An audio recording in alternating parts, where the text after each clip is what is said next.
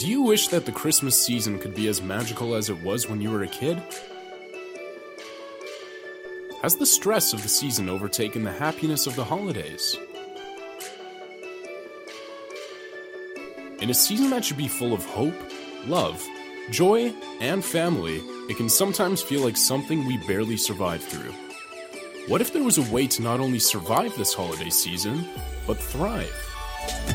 Holiday Survival Guide.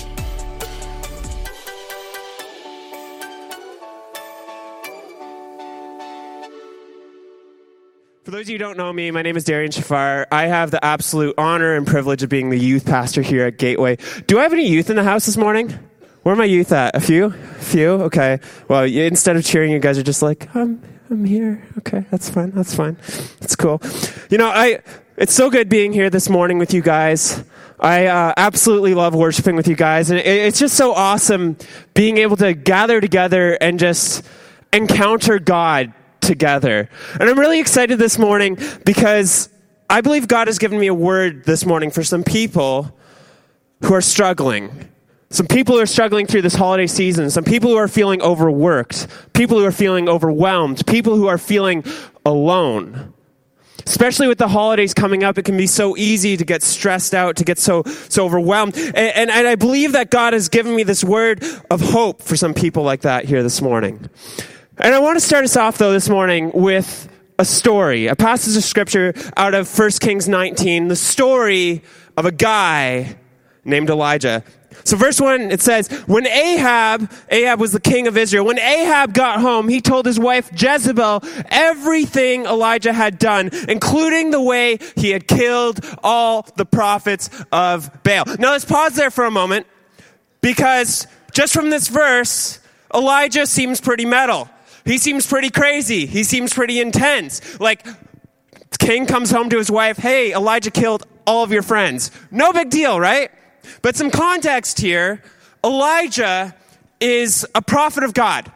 So he follows the one true God, the God of Israel, during a period of time when Israel had completely rejected God. They were following this false god named Baal, and they had just torn down all of the altars to God. They had killed all the prophets of God except Elijah. And one day Elijah was fed up, so he challenged the prophets of Baal to essentially a god-off. The showdown between the two gods. They both built altars. They both prayed to their gods. And the deal was the God who actually answered their prayer with fire from heaven was the true God. So the prophets of Baal, they built this altar. They prayed to their God. They cut themselves. They did all this crazy stuff. Nothing happened. Elijah built this altar. He prayed to God, and fire came down from heaven and consumed the altar. It's this crazy moment. And Elijah, the Bible says, Elijah was so hyped up that he turns to the people of Israel who are in awe and shocked. And he's like, you, seize those prophets and kill them. No big deal, right? So he has all the prophets of Baal killed. And it says, when Ahab got home, he told his wife Jezebel everything Elijah had done, including the way he had killed all the prophets of Baal. So Jezebel sent this message to Elijah. And this is a scary message to receive. She says this to Elijah, may the gods strike me and even kill me if by this time tomorrow I have not killed you as you killed them.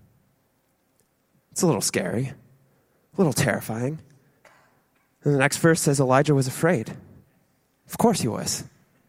And he fled for his life.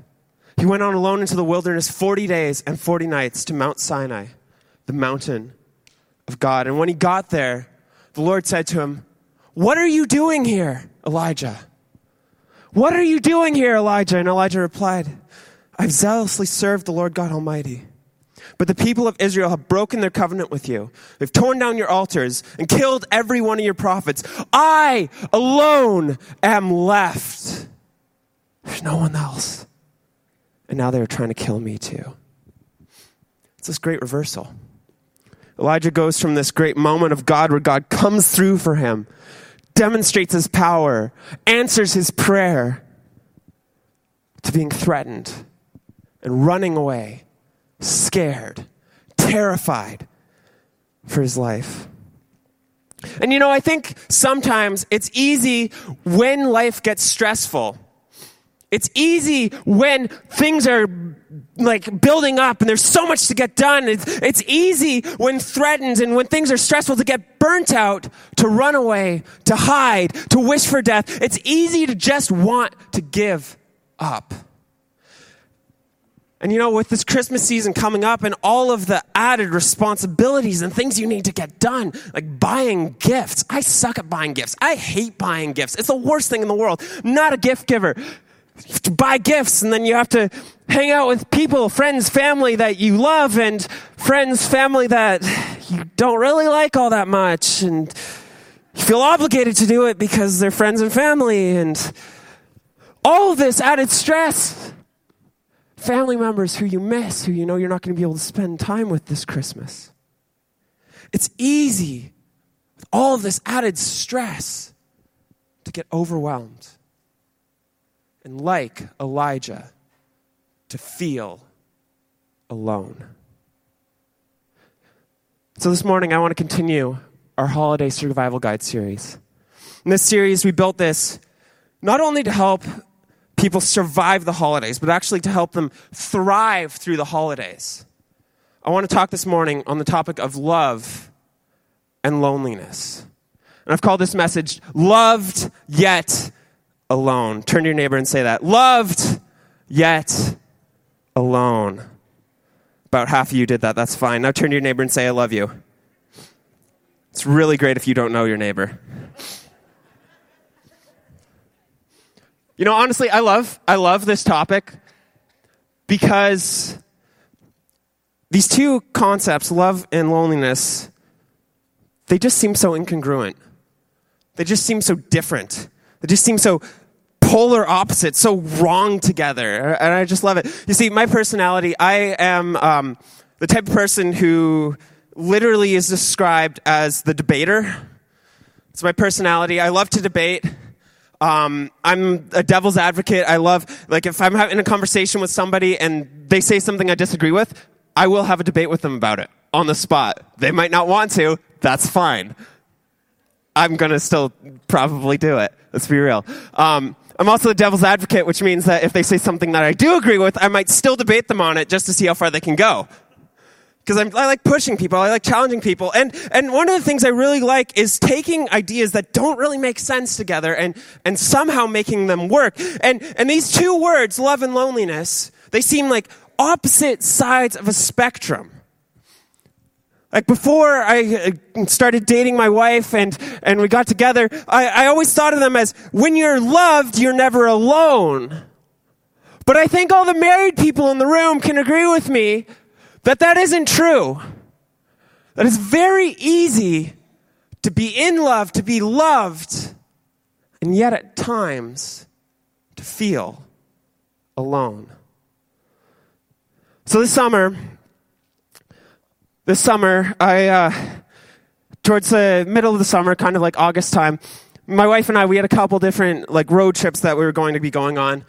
First off, we had our youth senior high camping trip. We were going down to Bow Valley Provincial Park, down near Banff. It was an awesome time. And we were bringing our youth down there, which was just sweet. So much fun. And then my wife and I, we were planning on driving out to Radium for an anniversary trip. And so this summer, at the beginning of the summer, I was driving an 05 Mazda 3. And it was a nice car. I liked that car. It was, I think it had under 160,000 kilometers on it.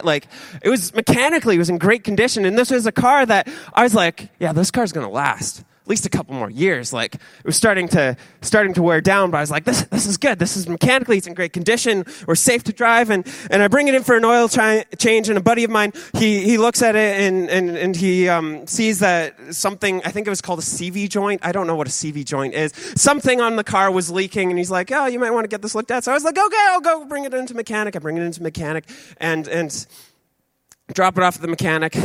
And I'm like, this is what's wrong, and here's some other things that I've noticed, maybe you can look at, tell me how much it would cost to fix. And they're like, yeah. And they give me a loaner car and send me off to work. And I go to work, and I'm waiting for this phone call.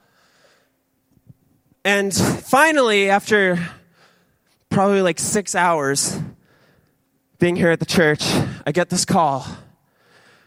I pick up, and the lady's like, oh, hey, Darian, how's it going? I'm like, oh, hey, yeah. And she's like, oh, well, to fix your car, to fix this on your car, it'd be about this much money, or this much. And it was like a couple $100. And I was like, okay, is it really that important? She's like, probably not. And she's like, and this is about this much. And we also found these problems, which would be about this much. And I'm like thinking to myself, like, wow, I'm doing the math, and it was up to over $1,000 in repairs for this car. And I was like, I don't know how I feel about that right now. And so I was just going to pick and choose, right? Like, I was like, our car repair budget wasn't that massive that it could support a $1,000 repair job. So I was like, I'll just pick and choose and make it work. And then this lady said the words that no car owner ever wants to hear. Now remember, I thought this car was in good condition. I thought I'd be able to drive this car for at least a couple more years. And then this lady on the phone tells me, I don't think your car's worth the repairs. I was like, what? Excuse me? Like, I know you're the mechanic, but it's driving fine, right? Like, I don't see any problems. But you see, on older Mazdas, and if you have an older Mazda, you can probably understand this and relate to this a little bit. There was some kind of issue. I think it was with the paint that they used. Mazda never owned up to it. They never recalled it, even though they probably should have. But it caused this massive rust issue with Mazdas. And see, on the surface, my car was working perfectly mechanically. But underneath the surface, the frame was so rusted that the mechanic had trouble even lifting the car to inspect it. And this lady is on the phone, and she's like, I don't think your car is worth it. Honestly, I'm surprised it's still holding itself together right now. I was like, what? And I panicked. Right? Like, that's terrifying news. You don't expect that kind of expense. And I panicked, and I called my wife, and I'm freaking out, and I tell her what's going on. And what happened was I knew that I needed a car. I knew we needed another vehicle because I was supposed to be driving for this youth camping trip. I was supposed to be driving me and my wife out to our anniversary trip. We needed a vehicle. And this launched maybe, I think, week and a half, 2-week period where I was just freaking out trying to figure out a solution to this car. And it was terrible. I've honestly, not that I can remember at least, never felt so alone in my life. It was weird because my wife was there. She was supporting me, but for a week and a half, 2 weeks, I was just on Kijiji looking for a car, looking for a vehicle, looking for something, and I was freaking out internally, but I made a mistake, and if you're married, learn from my mistakes. Freaking out internally, but externally, I was just like, yeah, all's good. And I didn't tell my wife what was going on. Like, she knew about the whole car thing, but I didn't tell her how I was freaking out. And I felt so alone. You see, I'm the type of person that when I see something is broken, I want to fix it myself. Anybody like that in the room? You want to fix things yourself? Come on. I like to fix it myself. When I break something, I like to fix it myself. I don't like to tell people. I just want to find the solution myself. And so I was trying to find the solution myself. And I was freaking out. And finally, I told my wife, I'm like, I don't know what to do. I'm freaking out. I can't find this vehicle. I can't find this car. I'm feeling so alone. And she looks at me. And she's just like, how can I help? And in that moment, what I realized is maybe I felt alone. Maybe I felt that nobody was there to help. Maybe I felt that there was no one there to support me, to help me make this decision. But the reality was that even though I felt alone, I wasn't actually alone. I just needed to realize that my wife had my back.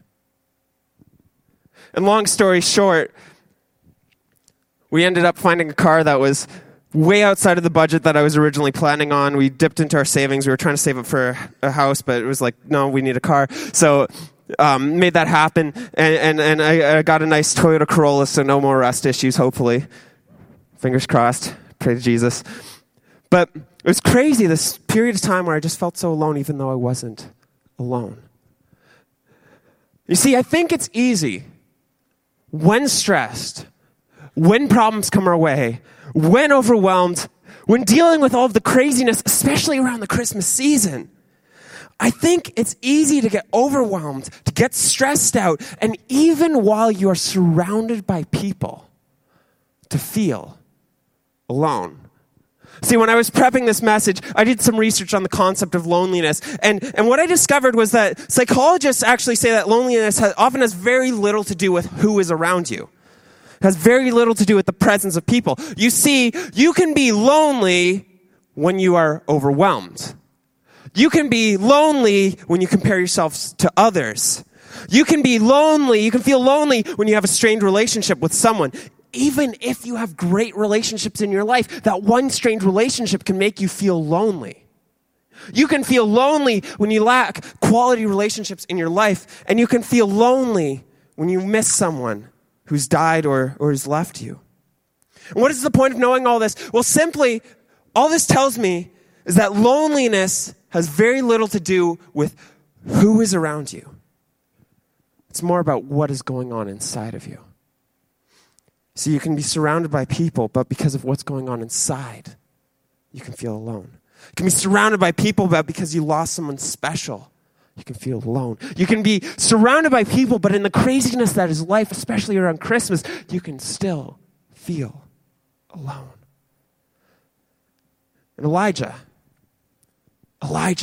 feels alone. He feels alone. He feels threatened. He feels stressed. He feels overwhelmed. And as we read earlier, he gets this message from the queen and he dips out. He runs out. He gets out and he goes into the wilderness 40 days. Like, can you imagine? You get a threatening letter and you run for 40 days. No big deal. And he's like, he goes to this mountain. He's like, God, I can't do it. Because there's no one there to support him. There's no one there around him. And, you know, it's easy from looking at the story that we read to look from Elijah's perspective and be like, yeah, he was alone. Because physically he was actually alone. But if you read the full story of Elijah, you actually find this dude who is more loved and more supported than you could ever imagine.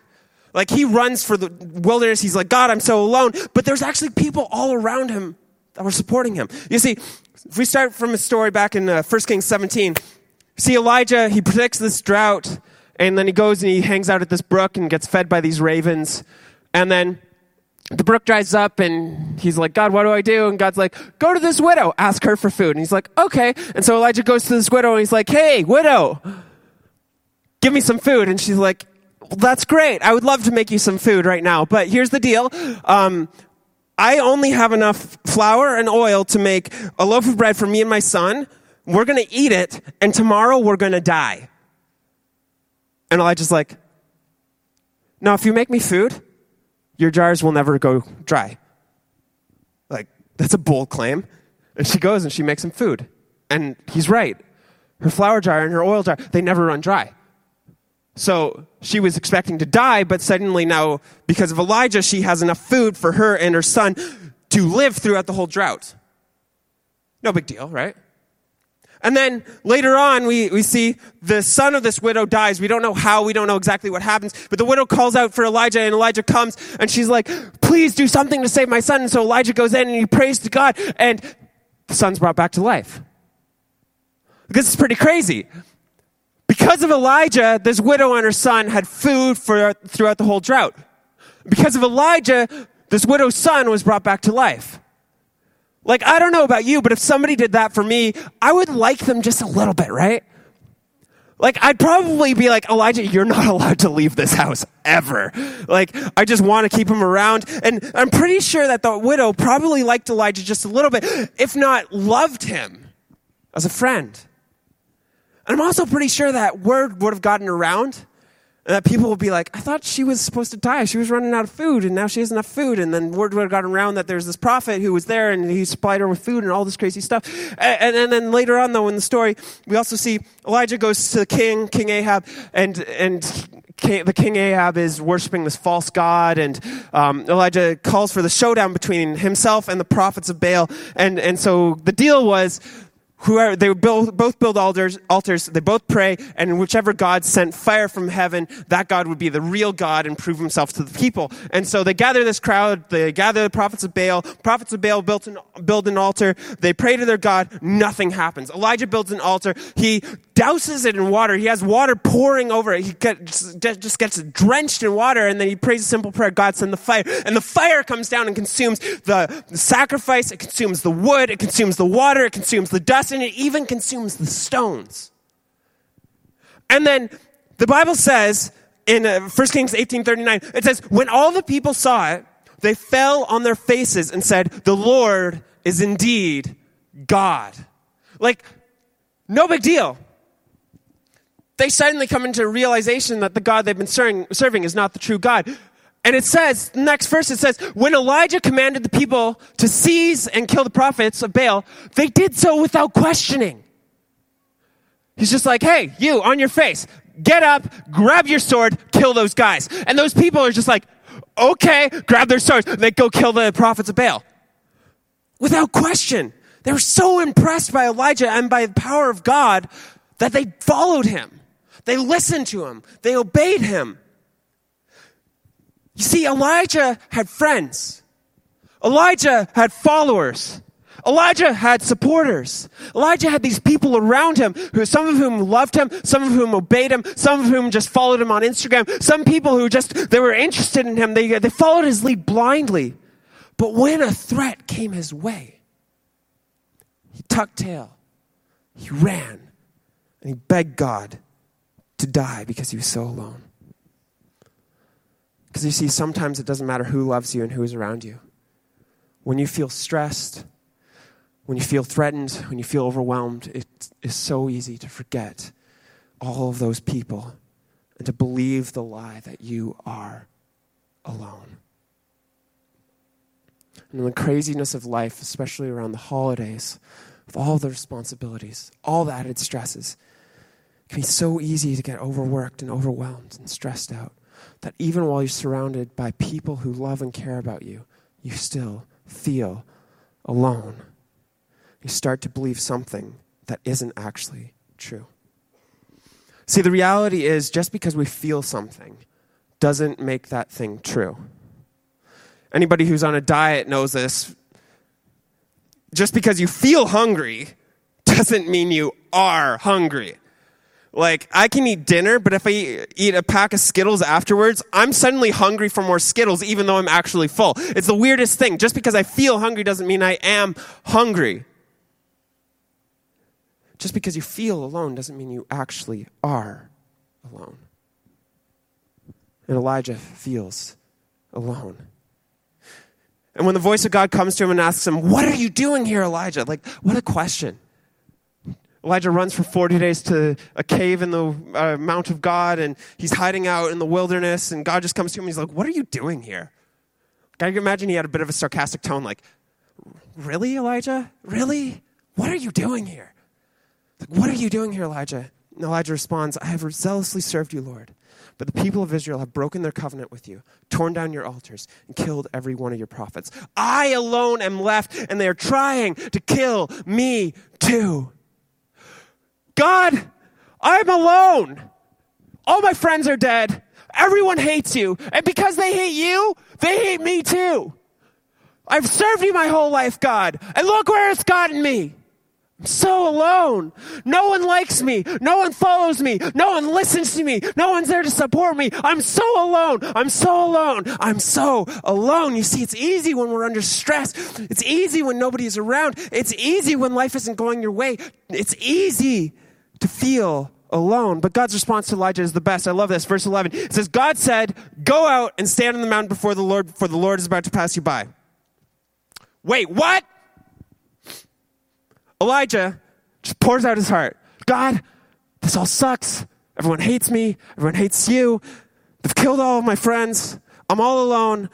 God, I can't do this anymore. And God's like, oh, well, Elijah, that's great. Cool. Love it. I'm about to turn down your street and drive by in my fancy new Bugatti. So why don't you come out on your front porch and wave hello? What? But Elijah goes out, and the Bible says that there was this great wind. It blew across the mountain, but God wasn't in the wind. And then there was this great earthquake, but God wasn't in the earthquake. And then there's this great fire, but God wasn't in the fire. And after the fire, the sound of sheer silence. And from the silence, God spoke. See, what's crazy about all this is that sometimes in our life we can spend so much time looking for the next great thing of God. We can spend so much time searching for a feeling of his presence, for a feeling of him being around.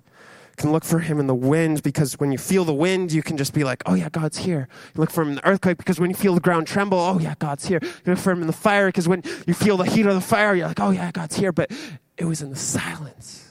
It was in the silence that God spoke. See, maybe you feel alone, like God has even abandoned you, but you've just been missing his voice because you've been looking for him in the wrong places. You see, Elijah felt alone. But he had forgotten that the God he served was with him all along. Physically, he was alone. Emotionally, he felt alone. But spiritually, he was surrounded. Physically, you may be alone. Physically, you might not have anyone around you. Emotionally, you may feel alone with all the stresses and overwhelming factors of life and everything going crazy and piling up and nobody's there to help you. You may feel alone. But spiritually, Hebrews 13:5 tells us that God will never leave you nor forsake you. Romans 8 tells us that nothing has the power to separate us from the love of God. Psalms 23 tells us that even in the darkest valley, God is with us. We don't need to be afraid because he's always there. And if God is for us, who can be against us? See, you may be alone. You may feel alone. But the truth is, you will never actually be alone, because God is with you. So verse 13, after all this wind, all the fire, all the everything, God speaks to Elijah, and he repeats his question. He's like, what are you doing here, Elijah? I love that. Elijah launches back into his speech. Oh, God, I've zealously served you all my life, because, apparently God wasn't listening to him beforehand. And he tells him everything, like, I'm so alone. Everyone hates you. They all hate me. Life sucks. This is all terrible. I can't do it. And God says, 15, go back the way you came. Anoint Hazael as king of Aram. Then anoint Jehu as king of Israel, and anoint Elisha to replace you as my prophet. And it says, so Elijah went and found Elisha. What's crazy about this is, if you know the story of Elijah, you know that once he finds Elisha, they basically become inseparable. Elijah begins to mentor Elisha, to build Elisha up, to teach him everything that God has taught Elijah. And it's this crazy moment that when Elijah eventually goes up into heaven, he actually passes the prophetic mantle, the role of prophet, down to Elisha. You see, even when Elijah felt like everyone, including God, had abandoned him, he was just missing the full perspective. He was missing the reality that there was others out there, others that loved him, that liked him, that wanted to support him. He's missing the reality that there were people out there that he hadn't even met yet who were going to come alongside him. And he's missing the reality that there was a God in heaven who loved him and who was always there for him. See, the reality is, whatever your circumstance may be, whatever it might be that's causing you to feel alone, the reality is that there are people in your life who love and care about you. And if you'll just open up to them, they'll come alongside you. Reality is that there are people who you haven't even met yet who are going to come alongside you in the next weeks, next months, next years, and who will be there to support you. And the reality is that there's a God in heaven who loves you so much that he sent his son to be born as a kid, to be born in a manger, and eventually to die for you. And that God promises never to leave you nor forsake you. That he'll always be there for you, no matter what. See, physically you may be alone. Might not be anybody around you. Emotionally you may feel alone. It's all the crap that life is throwing your way. But spiritually, God promises never to leave you. He promises to always be there. He promises that you will never be alone. People may come and go. People may abandon you. People may make you feel alone. You may hold on to things that cause you to feel alone. Life might get hard. It might get difficult. There might be stresses. There might be problems. There might be all of these things that just pile up. But the reality is that the God of heaven will never leave you. He's always there with you. So if you're here and you feel alone, maybe it's time for you to come into an encounter with God. Maybe it's time for you in the silence, in the space where you don't expect God to speak. Maybe it's time in that space, in the silence, to cry out to God and just share what's going on and to listen for his voice. Maybe it's time that you be reminded of who you are and whose you are and how much God loves you no matter what. That you will never be alone. For if God is with you, you'll never be alone. So what I want to do as we close is something we've been doing at youth a lot this year. One, in a moment I'm going to ask you guys to close your eyes and bow your heads. And then I'm going to count down from 3 to 1. And once I hit 1, I'm going to ask anybody who feels alone this morning, who feels stressed out, who feels overwhelmed, who feels alone, just to slip up your hand and just put it back down. And then I want to pray for you guys because I believe God wants to encounter you here this morning. So with every head bowed, every eye closed, no one looking around, this is just a moment between you and God. 3, God loves you. 2, he will never leave you nor forsake you. He's always there for you. 1, if you feel alone, just slip up your hand and put it right back down. Thank you, God. Father God, I thank you for all of these beautiful, amazing, wonderful children of yours, God. For all these amazing people who are here in this room, God. For all the people here who feel alone, who feel left out, who feel stressed out, or who in the next coming weeks will feel alone or feel stressed out. God, I pray that in those moments where we feel alone, that there will just be this supernatural awakening in our life, Lord. That when we feel alone, that'll be the moments that you come and you break through the barriers and that you just come and encounter us where we are. That you remind us of who we are, how much you love us, and how you will never leave us nor forsake us. God, I pray that even as we go into stresses of Christmas and all this stuff that's going on and all the added stress that comes with it, Lord, I pray that you will constantly be there reminding us